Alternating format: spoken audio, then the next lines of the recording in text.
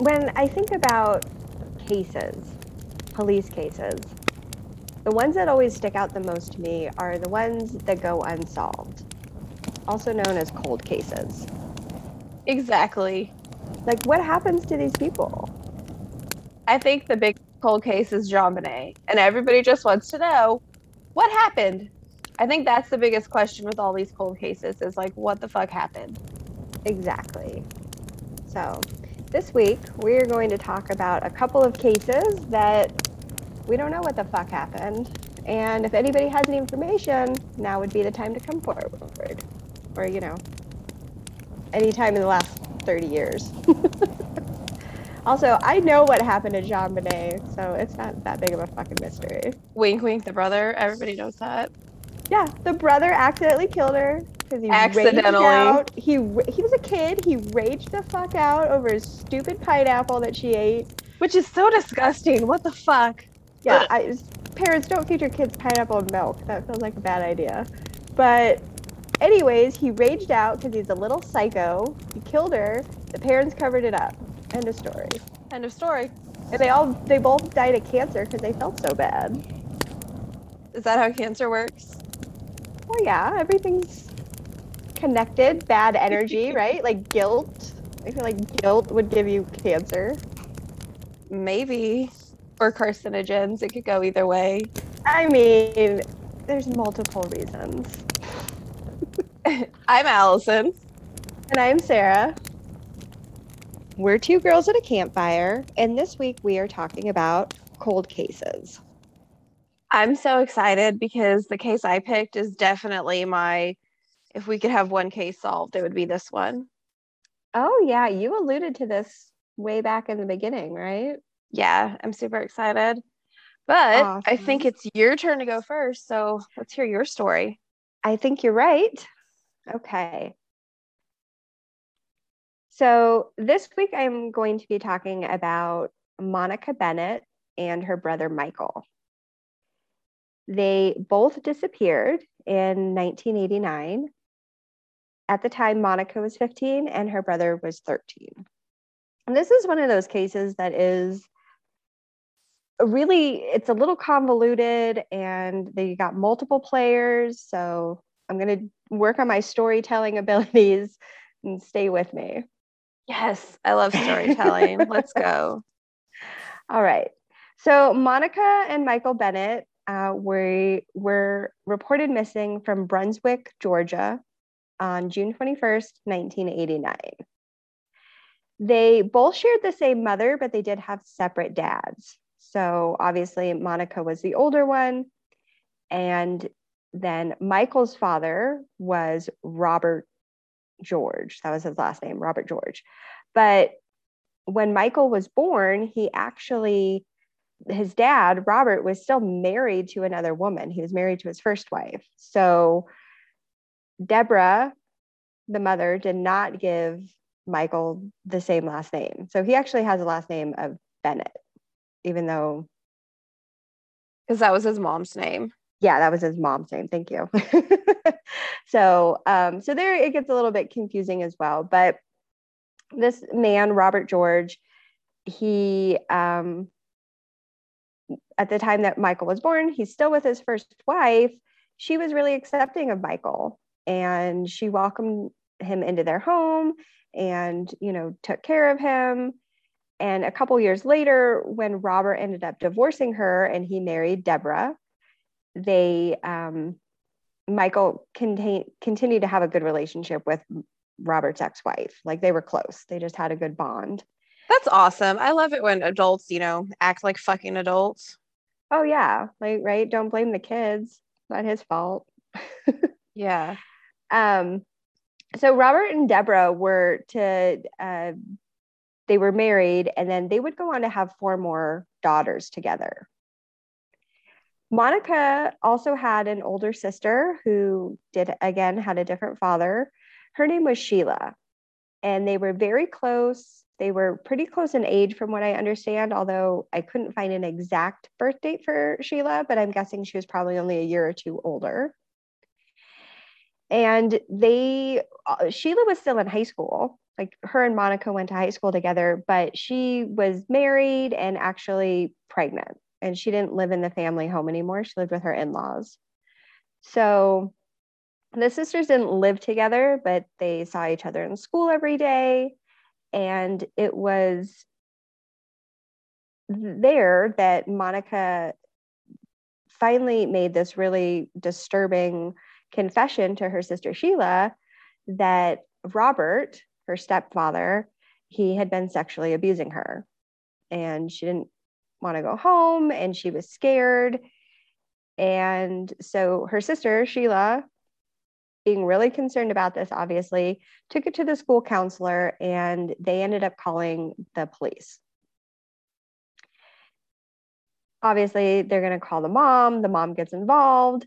And when Deborah spoke to the police, she let them know that she pretty much thought that her daughter was lying. That's the fucking worst. I can't stand parents like that. Yeah, it's mind-boggling to me that you wouldn't believe your child, but so I have some personal experience with that. So. Yeah, like when I used to work at the psych hospital, I worked with kids, and we would have so many girls who were like, oh yeah, my stepdad or my mom's boyfriend, sexually assaulted me, and my mom was like, shut up, stop talking about him like that. I mean, it's terrible. Yeah, really, really upsetting. So after Deborah said that Monica was lying, pretty much the authorities just dropped it. They didn't talk to anybody else, and they didn't do a follow-up check-in with the family at any time. Which, like, fuck the police. Like, I'm sorry, but why wouldn't you? And it's not just this particular family. It's just, why wouldn't you follow up? Why wouldn't you check back in with that? Because you're overworked and underpaid, and ain't nobody got time for that. Yeah. And I totally, and I do get that. And my fuck the police statement isn't against all police. It's just like, it's frustrating. Why aren't we taking better care of these people? But you're right. Like, there's too many extenuating circumstances. So while like Deborah's, reaction might seem, pretty unusual to some people, she reportedly had done this multiple times. Like, people had talked to her about Robert in a, multitude of allegations, and she really just ignored their concerns. She didn't want to hear it. One of the daughters had caught Robert trying to sneak into her room, like in the middle of the night at some point. And Deborah even walked in and found him molesting one of their daughters and didn't do anything about it. And so Michael, kind of being the only boy in this pretty, prolific family of women, even he didn't really believe that his father was a perpetrator. Like, they had a really pretty close relationship. But then Michael actually saw him. He like walked in on him, and then he realized what was going on. So at this point, Michael has seen the evidence for himself. He goes to his mom and convinces Deborah, like, we got to get out of here. Like, now's the time to leave. Like, you can't continue to let, dad do these things. So Deborah and Robert separated, but neither Michael or Monica stayed with their respective parents. So, or with their mother, really. Monica went to go live with her biological father, which I'm not sure where that was, but I believe it was still in Georgia because she's still in the vicinity. And then Michael went to stay with Robert's first wife, the one that he had a good relationship with. And then the remaining children, the 4 that Deborah and Robert had together, they all went with the mom, Deborah. Reportedly, after the separation, Robert got himself a new apartment, but he was also talking a lot about moving to Alabama. He really wanted to go to Alabama. And he didn't even furnish this apartment that he had, which I think is a very strange part of this case. Right? If you're planning to go to Alabama, like, why'd you even rent another apartment? just fucking go. You had the perfect opportunity. Yeah, but I think there's just something weird about people that rent spaces and then don't furnish them. I don't know. There's like a creepy quality to that to me. Right? Like, what are you doing? Just sleeping on the floor and you're not cooking. You don't have dishes. Like, I don't know. That's crazy. Yeah. So I don't know. I guess it just creeps me out. So on June 21st, 1989, Robert picked up Michael and Monica from their respective homes. So Monica's biological is staying with her biological dad. Michael's staying with Robert's first ex-wife. He goes and picks them both up.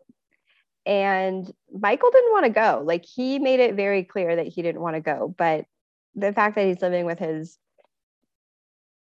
father's ex-wife, like she didn't really have any authority to tell him that he didn't have to go. So the alleged plan was that the siblings were supposed to help Robert like pack and get stuff ready to move.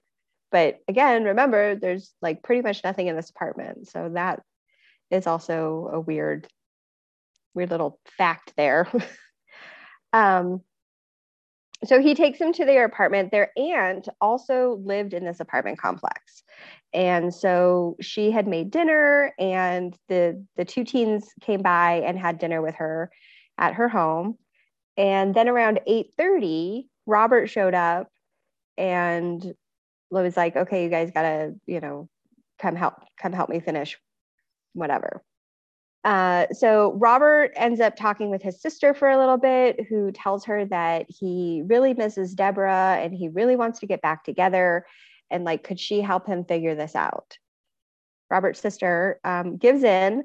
She calls Deborah and, tells him that Robert's there and he has Monica and Michael and he really wants to talk to her. So Robert gets on the phone and he ends up speaking to Deborah for a while. So at this point, like the kids are just kind of Michael and Monica are just kind of like hanging out while their dad's on the phone.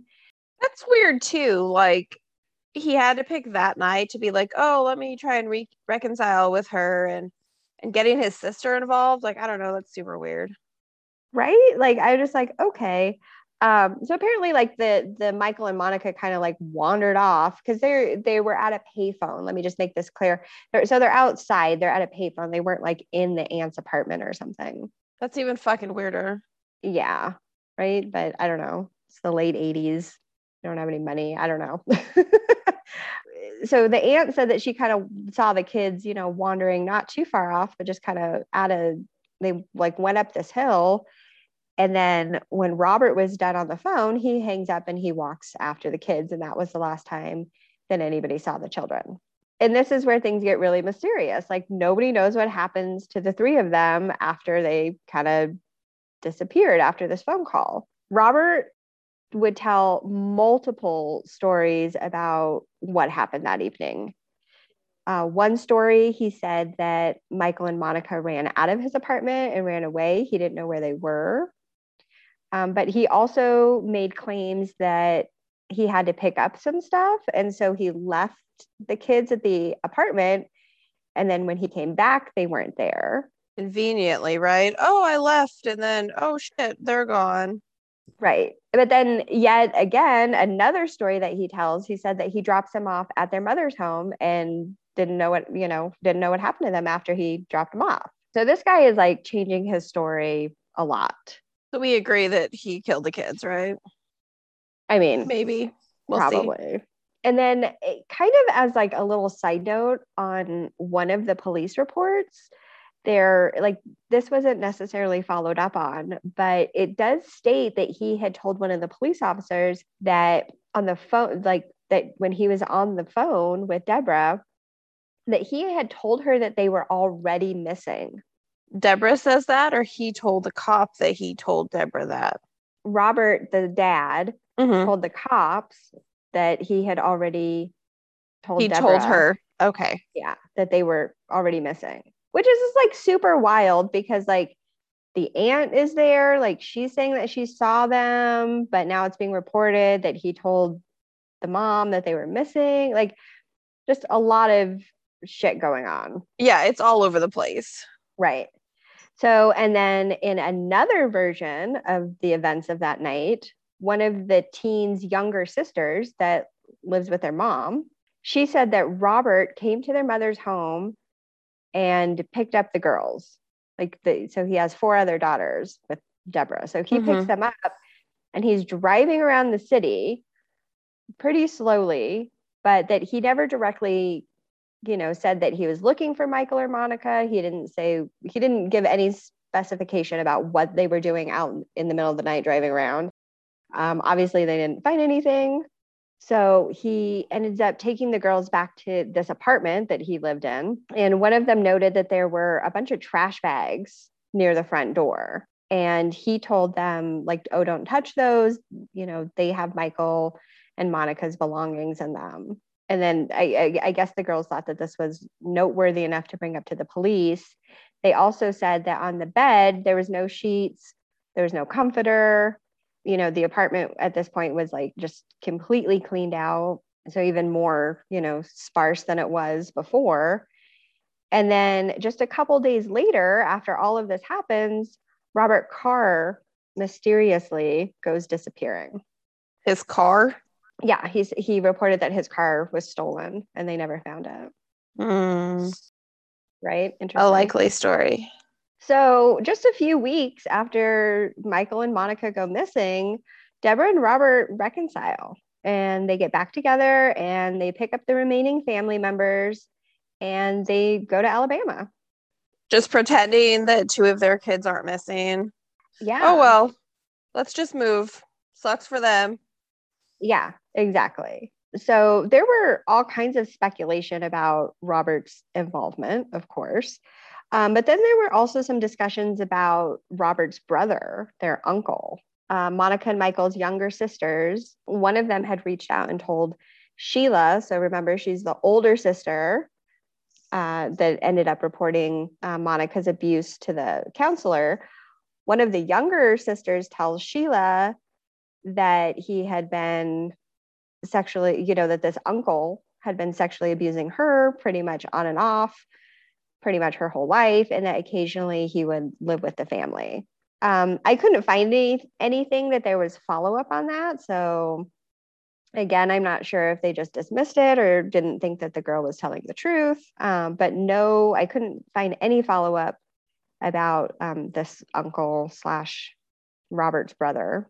I didn't even get a name. In 2017, they did an interview with the grandmother, so the mom's mom, and she was asked if she thought that Michael and Monica would still be alive. And she said in her heart, she wants to say yes, but something inside me tells me no. Somebody knows something, they're just not talking. During this time, Robert and Deborah, are living in Alabama. They're having a really volatile marriage. There's lots of violence and abuse.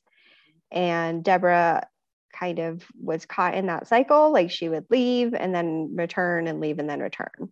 I wasn't able to really find any follow-up information on Deborah and Robert.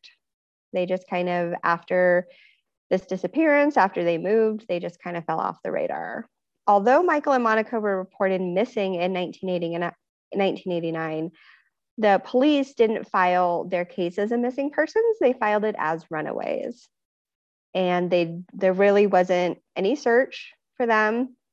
They said that they left it there on their own accord, and that this was just what teenagers did.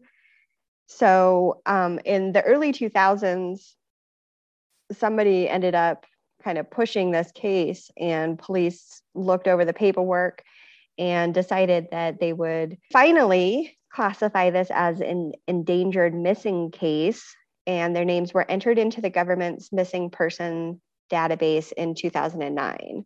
So 20, that was what, 20 years? Yeah. What the fuck? Yeah, 20 years after these kids go missing, I mean, they were misclassified as runaways. So of course, nobody's going to really be looking into it or asking very many questions or doing any kind of follow-up. At the time of her disappearance, Monica she was 5 feet 5 inches tall. She weighed 130 pounds.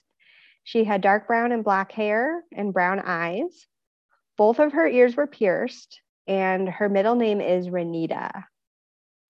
At this time, she would be 47 years old, and her brother Michael would be 45. I could not find any information about his height, weight, or middle name. But if anybody might have any information about Monica and Michael Bennett, you can reach out to us on the website. You can contact us, or you can contact your local authorities.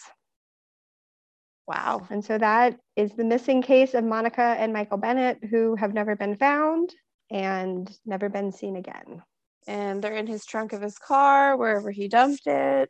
I mean, probably. It's such an interesting, convoluted story, because I feel like when you get involved in these like family matters and you have people kind of in and out, I mean, there's a lot of different versions of the story. And I just imagine that it makes it hard to pin down exactly what has happened. But it also doesn't sound like the police did a whole lot of follow-up either. Like they weren't that concerned about it. Well, and I wonder if, like, when they reported the sexual assault, if the mom is like, oh, she's just a troublemaker, she's mad that we're separated or that we got together, whatever. And then when they go missing, she's like, see, I told you, she was just pissed off teenager. That's why they left. Right. Well, and also the amount of abuse that's going on. I mean, obviously there was sexual abuse. Who's not to say that there wasn't, physical or mental abuse towards the mother? Exactly. There's a lot of circumstances that are going on when a woman is in an abused relationship and chooses to stay. But I think that it's really important to highlight these cases. Both Michael and Monica Bennett were people of color, and that can play a part, unfortunately. We want to bring some attention to these cases of people that maybe don't get as much attention as they should. Exactly. All right. Well, I know you were super excited about your story. I can't wait to hear about it. All right. I'm excited. So I will be talking about Mitrice Richardson, and she's the daughter of Latisse Sutton and Michael Richardson, and she's raised by her mom and her stepfather, Larry Sutton, in Covina, California. She had just got her Bachelor's of Arts in Psychology in 2008 from Cal State Fullerton, after she had graduated from South Hills High School in West Covina, California. Mitrice was a lesbian, and she was open about it. And at the time of her death, she had been dating her girlfriend, Tessa Moon, for about 2 years. She was also, she had competed as like a beauty pageant contestant. She worked as an intern for a forensic psychologist, which I thought was super awesome. And then she also worked part-time as a dancer at a LGBTQ strip club. So she had different kind of jobs and different interests, and she had a girlfriend and everything seemed to be going good. Yeah, seems like pretty awesome, interesting life she's leading. Exactly. So on the evening of September 16th, 2009, Richardson entered the parking lot of Jeffrey's restaurant in Malibu. Due to what staff and patrons of the restaurant describe as like bizarre behavior, and then she is unable to pay her $89 bill, they call the LA County Sheriff's Department from the Malibu Lost Hills station. So they're called to come out and kind of more or less do a welfare check, like make sure she's okay, try to figure out why she's acting strangely, and figure out why she went and ordered all this food and then she doesn't have money to pay for dinner. Yeah, and she was there by herself? Yes. She wasn't with her girlfriend? Okay. As soon as the officers get there, they do like a field sobriety test, and they determine that she's not drunk and she's not, under the influence of drugs, but she's arrested on the charge of, and also I don't know how this is a fucking actual charge, suspicion of not paying for her meal. And then they actually arrest you for that shit? Well, and also, so they said she wasn't under the influence of any substance, but she did have possession of less than an ounce of weed. Oh yeah, those stoners. Yes, yeah. In 2009, that was before, I'm pretty sure before we made it to anything less than an ounce, nobody cares about. So, so according to the arresting officers, when they arrested her, they took her phone, her purse, and her money, and they put it in her car. And then her car was towed to a tow yard up the Pacific Coast Highway. It's funny to me that they mention money because I'm like, well, she didn't have money for dinner. So what? She had like $5. But then why would you mention it? Oh, yeah. You know what I mean? Like it's super weird to me, all of this already. Yeah. Yeah, that is interesting. Like she obviously had some money. Yeah. So and like I said, so they thought it would be a good idea to take her phone, her purse, whatever money she had, put it in her car, and then take her car to the tow yard. How was she supposed to get her car out? Because you need ID and you need a credit card, which you locked in the car. Yeah, that's really interesting because why wouldn't they just take that? I mean, I've been arrested before and they just take it with you. Yes, that's just your personal property. And then when they let you go, they give it to you. Yeah. They take her up to the Malibu Lost Hills Sheriff Station, which is about 10 miles up Malibu Canyon. Sorry. So this is like kind of in the middle of nowhere. There's not a whole lot of stuff around. Although somehow her mom and the cops got together and they're talking. And so the mom told the people, the officers at the station, that she was very concerned about her daughter's mental health. And the station promised her that she would not be released until the following morning. They're full of shit. She gets released at 12:28 a.m. without her purse, without her money, without her credit cards, without her cell phone. Wait. So the police told the mother that she was going to be out in the morning. Yeah, like 8 in the morning, like at a normal fucking time. Yes. And then they released her in the middle of the night with no identification. With fucking nothing. Wow. This Okay. isn't like downtown LA. Like this is up in Malibu Canyon. There's not fucking anything there at all. There's not. I mean, I've driven through Malibu Canyon and there's a lot of really big houses, but that's about it. Exactly. Okay. Steve Whitmore, he's the spokesperson for the LA County Sheriff's Department. He said that she was released from jail because she exhibited no signs of mental illness or intoxication. She was fine. She's an adult. They said they told her that she could wait in the lobby, but she declined. Wait in the lobby for 8 hours? Exactly. And it's not like, and they had talked to her mom. So it wasn't like they were like, oh, here, wait in the lobby. We'll call your mom to come get you. They were kind of like, okay, bye. We don't want you hanging out. Well, yeah, but even still, like, they didn't give her a phone call? That's this is so strange. Yeah, they were just like, oh, okay, I know we told your mom an hour ago we weren't going to let you go, but we're going to let you go. Bye. All right. Despite the fact that they had detained her specifically because she had been acting strange, apparently, like, she had been trying to talk to, like, other patrons at the restaurant and the valet about, like, weird shit. They didn't give her a psych eval or even held her until she could get one, which is actually something that they do all the time. Yeah. So the watch commander at the station could have been like, hey, we're going to hold her until we can get her psych eval, or they could have called somebody out to do it at midnight, and they chose to do neither. Wow. Okay. Wait, I retract my previous. Your unfuck the police. Unfuck the police. We're going back to fuck them. We're back to fuck the police. Yeah. We're going to fast forward to 6:30 a.m. And she's seen in the backyard of Bill Smith, who used to be a KTLA news anchor. And he opened his window and asked her if she was okay. She told him that she was just resting. And he says that he calls the cops. Yeah, well, yeah. That's it. Did the cops ever show up? We don't know. Oh. That's it. That's it. Okay. So January 9th, 2010, 4 months after she's reported missing, the Los Angeles County Sheriff's Department conducted one of the largest scale searches in the history of the department. Okay, 4 fucking months later. Yeah, like how intense is this fucking thing gonna be? Like, what are you looking for after 4 months? So they had over 300 volunteers who were trained in search and rescue, and they did a 18-mile square search in the area of Malibu Canyon. And the search included both air and ground searches. They're looking at creeks, trails, ridges. They didn't find her. And like I said, this is 4 months later. So, like, are we on like a body recovery search? Are we just looking for her remains? Yeah.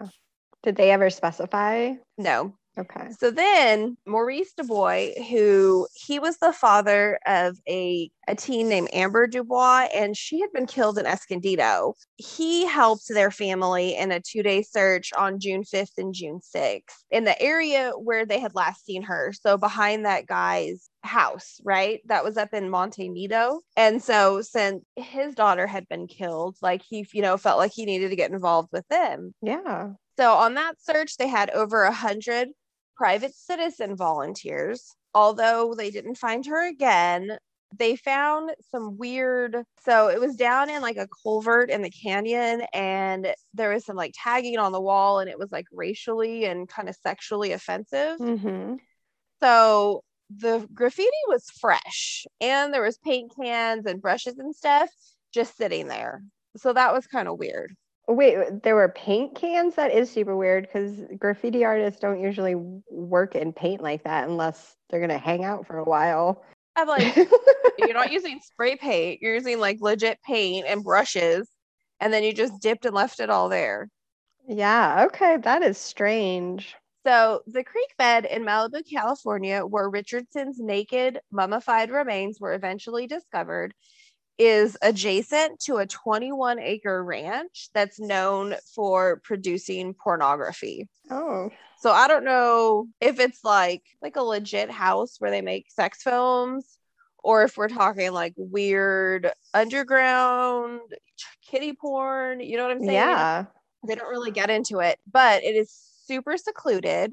It's super secluded, and it has direct access to the creek bed. It's very hard to say, Jesus. So then when they find her body, the detectives on the case remove it against the order of the coroner. Yeah. Instead of waiting for the coroner to come pick up the body, they're like, nah, we got you. And we'll just, I don't know, throw in the fucking trunk of your police car. What? I don't know. That doesn't even make any fucking sense. I know. And then supposedly nearby residents heard screams back a few nights after she disappeared.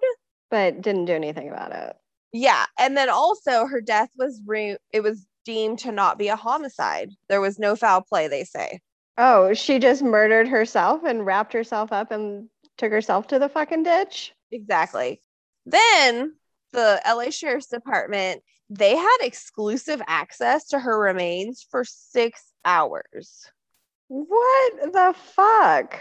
And they moved the body without the coroner coming to gather evidence that could help determine like time of death and cause of death and location of death. Like maybe she wasn't killed there, maybe she was dumped there. But them like taking that body for 6 hours fucked any of that information from being found. Yeah. What's up, Malibu? Like, what is up? Also, she's a woman of color, so Malibu doesn't give two fucks about her. On the cover of People magazine in November 2009, they had Matrice's picture on it. Her disappearance was covered in an episode of Disappeared on the ID channel. And the episode's called Lost in the Dark. And it first aired on November 19th, 2012. And I didn't go watch that. I forgot. I'm going to try and watch it because that sounds interesting. Remind me again, like the time frame between when she went missing and when they found the body. Like, how long was that? So she disappeared September 16th, 2009. It took them 4 months before they did that first search. So it's probably, that's weird. I don't have an exact time when they found her body. It's been like 6 months. Okay. Yeah. Her family has filed several lawsuits against the LA County Sheriff's Department. One for releasing her from jail, even though, as the police claim, that she was experiencing a severe bipolar disorder episode at the time. In 2011, her parents, who had sued separately, were each awarded $450,000. Wow. Then her girlfriend, Tessa Moon, she says that she didn't have any mental illness, and she'd been out with her for 2 years. Yeah, I was going to ask where the girlfriend came into play here because she should have some information. She says no, she didn't have mental health issues at all. So the Richardson family also asks the California Attorney General's office to go through and review the way the sheriff's office handled the case, right? Because it was pretty bullshit. Mm-hmm. In November 2015, after reviewing 500 pages of documents, the Office of California, then the Attorney General Kamala Harris, replied that, right? Sorry. I found that kind of interesting. Okay, sorry. So she was Attorney General of California. She says that it had not found any grounds for criminal charges against the sheriff or his deputies. They also found no evidence that the sheriff's office had mishandled her case as the parents had filed against them. But then, so that was November 2015.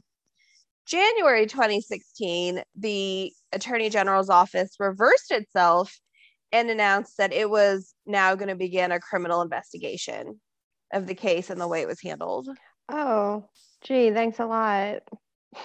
Like, what happened in those 2 months that you were like, oh shit, just kidding? Yeah, she got fucking nominated for vice president and figured she had to do something. But Oh, then, don't get excited. So that's January. December 2016, the California Attorney General's office concluded that there was insufficient evidence to support criminal prosecution of anyone involved in the handling of the case. I'm sorry, say that again? So November, they said, oh no, we don't need to investigate. January, they said, just kidding. We should go investigate the way this case was handled. Then December, almost a year later, they conclude that there was insufficient evidence to support criminal prosecution of anyone involved in the handling of the case. They say that the sheriff did what he was supposed to do, the deputies did what they had to do. There's no reason to look and try and prosecute any of them. Oh my God. How is that even possible? I don't know. The amount of shit that they fucked up is like ridiculous. So like it could be a cover up, the like protocol that they violated, like without calling in that psych consult. They withheld evidence from having her body for 6 fucking hours. The neglect, the incompetence. I mean, I think you're right. All of that, absolutely all of that. But I think, do you really need any bigger piece of information other than the police fucking moved the body when they were specifically told not to? Exactly. Like that is never a thing that you do. Like that's it. That should be that in and of itself That should alone. be the only thing that you need to do to prosecute somebody. Good Lord. Yeah. So September 2019 had been 10 years since her disappearance and death. And this is a quote from an article I read. So they had a private event and it was hosted by a friend of the Richardson family. And at this event, Sheriff Alex Villanueva said he would like to get to the bottom of it and that he wants to assess this entire case. And so him saying that, starts like a news flurry and speculation to try and find out, see if they're going to reopen it or if it had gone in as a cold case and if it was going to be, reopened or reassigned. Mm-hmm. Although, according to the LA Sheriff's Department spokesperson, the case had never been closed or deemed cold. It was never a cold case. Well, it's been 10 years and you haven't done shit, so I'm sorry. That's like the definition of a cold case, right? I didn't realize there was a lukewarm case file. Right? You're either investigating it or you're fucking not. And you haven't investigated from day fucking one, so.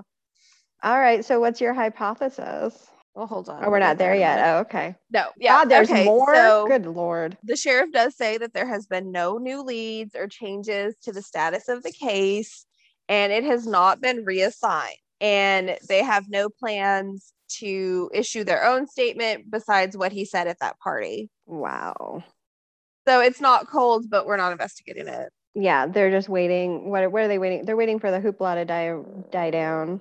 They don't want people talking about this. Yeah. And so they also had a memorial for her, and the sheriff is not supposed to speak at the event, but he like goes and he says he wants to make sure that like the family is heard. So like he's like saying these things, but at the same time not fucking doing anything about it. I found a super interesting article that just has reasons why we should be more interested in this case, like things that really are so fucked up. So one of them is, why wasn't she sent for a psych eval? Mm-hmm. The reason you arrested her was because of her odd behavior. Yeah. Why was the unedited jail cell video never given to her family or the attorneys? Oh, did they get an edited version? Yeah. So on the edited video, a deputy is seen leaving the building shortly after Richardson. So nobody's interviewed him. Did he see and talk to her? What happened? Why did he go outside? Because like I said, they're in the middle of nowhere. Yeah. Why did the then captain, Tom Martin, withhold the video from the family and make claims that it didn't exist when it was in his fucking desk drawer for several months? What the fuck? Why did the deputy tell Richardson's mother that she should delay filing a missing persons report despite her obvious sense of worry? Why did LA Sheriff's Department wait so long to issue an alert for people to be on the lookout for her? Why did they wait 4 fucking months before they set up a search? Yeah. I mean, literally every aspect of this case. Yeah. Why, after ex-anchorman say that he saw a woman that fit her description, how long did deputies take to respond to that? Did they even show up? Why did LA Sheriff's Department keep the coroner away from her body? Why did detectives claim that her remains were intact, but then she actually was missing different bones? And also they put her remains in a helicopter. What? Instead of just waiting for the coroner's van or whatever. But where did they take the body? To like the sheriff's department for like 6 hours, and then the coroner came and got them. So they airlifted a body to the sheriff's department? That is so strange. Yeah. And as far as I found, we don't have cause of death. It's just, it wasn't homicide, or there's no indication that it was homicide. How'd she end up in that river or the canyon so far from where she started? Why the fuck would you ever let a woman out at 1 a.m. without a phone or a purse or a ride? How are you going to tell me that it's not, that there no suspicion of homicide? Like, she just fucking body dumped herself? That literally doesn't make any sense. Well, and by the time they found her body, it had been exposed to the elements or whatever for so long that, yeah, it was like dried up and crusty because you waited 4 fucking months before you had a fucking search party for her. Wow. Everything about this story just makes me so fucking angry. Yeah, as well it should. Yeah, it's ridiculous. But yeah, that's the disappearance and death of Mitrice Richardson. So what do you think happened? I don't know. I'm sure somebody found her on the side of the road somewhere and picked her up. Or maybe it was that sheriff's deputy that left, because the sheriffs did a fucking bang up job of covering up everything else. Yeah, I'm going to go ahead and say that my speculation is that it was more than one person involved in that department. Well, and then it's weird that they saw her at 6:30 in the morning. So, like, was she somewhere nearby and escaped? And then they recaught her? You know what I mean? Like, I don't know. That's so weird. Or was that, we all know fucking eyewitness testimony is bullshit. I mean, yeah. Did he see a black woman in his backyard? I don't know. There doesn't seem to be a whole lot of I don't know how many black women are just wandering around Malibu Canyon, though. Like, exactly. Honestly. But that's the thing. Like, nobody really talked to that guy. Like, you know what I mean? Like, I don't know. Did the cops ever show up? And I feel like, yeah, like somebody should have been talking to him, especially if he used to be a news anchor. I mean, I feel like slightly more credible. You know, at least, yeah. I don't know. That's crazy. Yeah, that's crazy. Yeah. So was there ever any follow-up like with the girlfriend? Like, no, and like I said, that 10-year like memorial was in 2019. So it's been another 3 years and just nothing. Yeah. Wow. All right. Well, to all of our double-digit listeners, if you know anything about this case, reach out. And we all know LA Sheriff's Department sucks. Also PD too. So, well, the bottom line is that I think that there is a pretty deep held belief that had this been a white woman, a blonde hair, blue-eyed white woman, that this case would have looked completely different, or it may never even have gotten to this point. Exactly. And that's the thing too.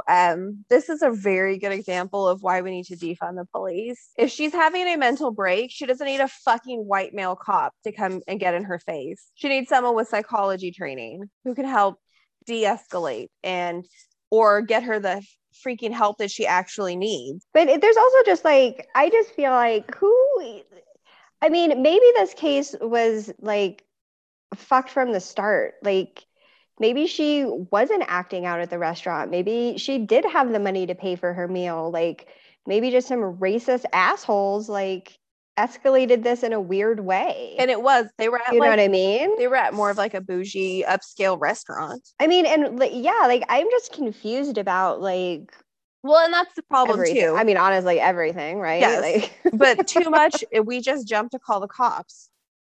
Oh, there's this black lady yeah. here by herself. God knows she shouldn't be here. Let's call the cops. They have her come back and taken away. And like the charge, it wasn't, oh, on unable to pay her meal. It was suspicion of not being able to pay for her meal.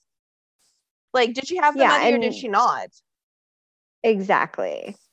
Exactly. And I mean, by now we have seen, you know, multiple examples of how, especially people of color, when talking to the police, are just shut the fuck down. Like they're not allowed to talk. They're not allowed to explain. Nobody's listening. Exactly. And then, oh, she had weed on her, so she's a druggie. Let's go. Oh, yowza. Well, I really hope that this does get solved one day. Right? Just to, God, it's just crazy. I just want to know what happened. I mean, she's smart and educated, and I don't know. And like her girlfriend said, she didn't have mental health issues. What was really going on? Yeah. And that's really the question. What is really going on? Wow. That's a good one. That is a good one. As far as, you know, as good as a cold case can be. Because from the jump, you're like, well, wait, what happened at the restaurant for real? And then it just gets Yeah. worse and worse and worse and worse. Yeah. Wow. Okay. Might have to make this one a personal mission to figure out. Oh, that's, yeah, I bet I could find some crazy shit down some like Reddit rabbit hole. I'm sure.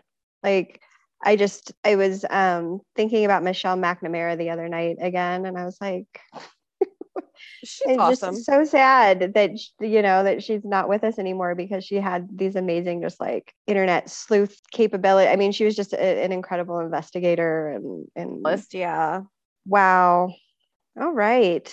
Crazy stories this week. Yeah, they were. What is up for next week? Well, since it's October and spooky season, we are going to be doing urban legends. Yes. Oh my gosh. I'm so excited. I'm so excited too. Again, every week we're like, duh, we picked the topic. Of course we're excited, but no, this is going to be a good one.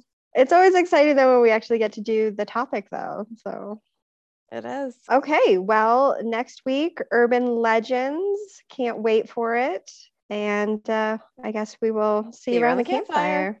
All right. So, damn it. I almost said Colts.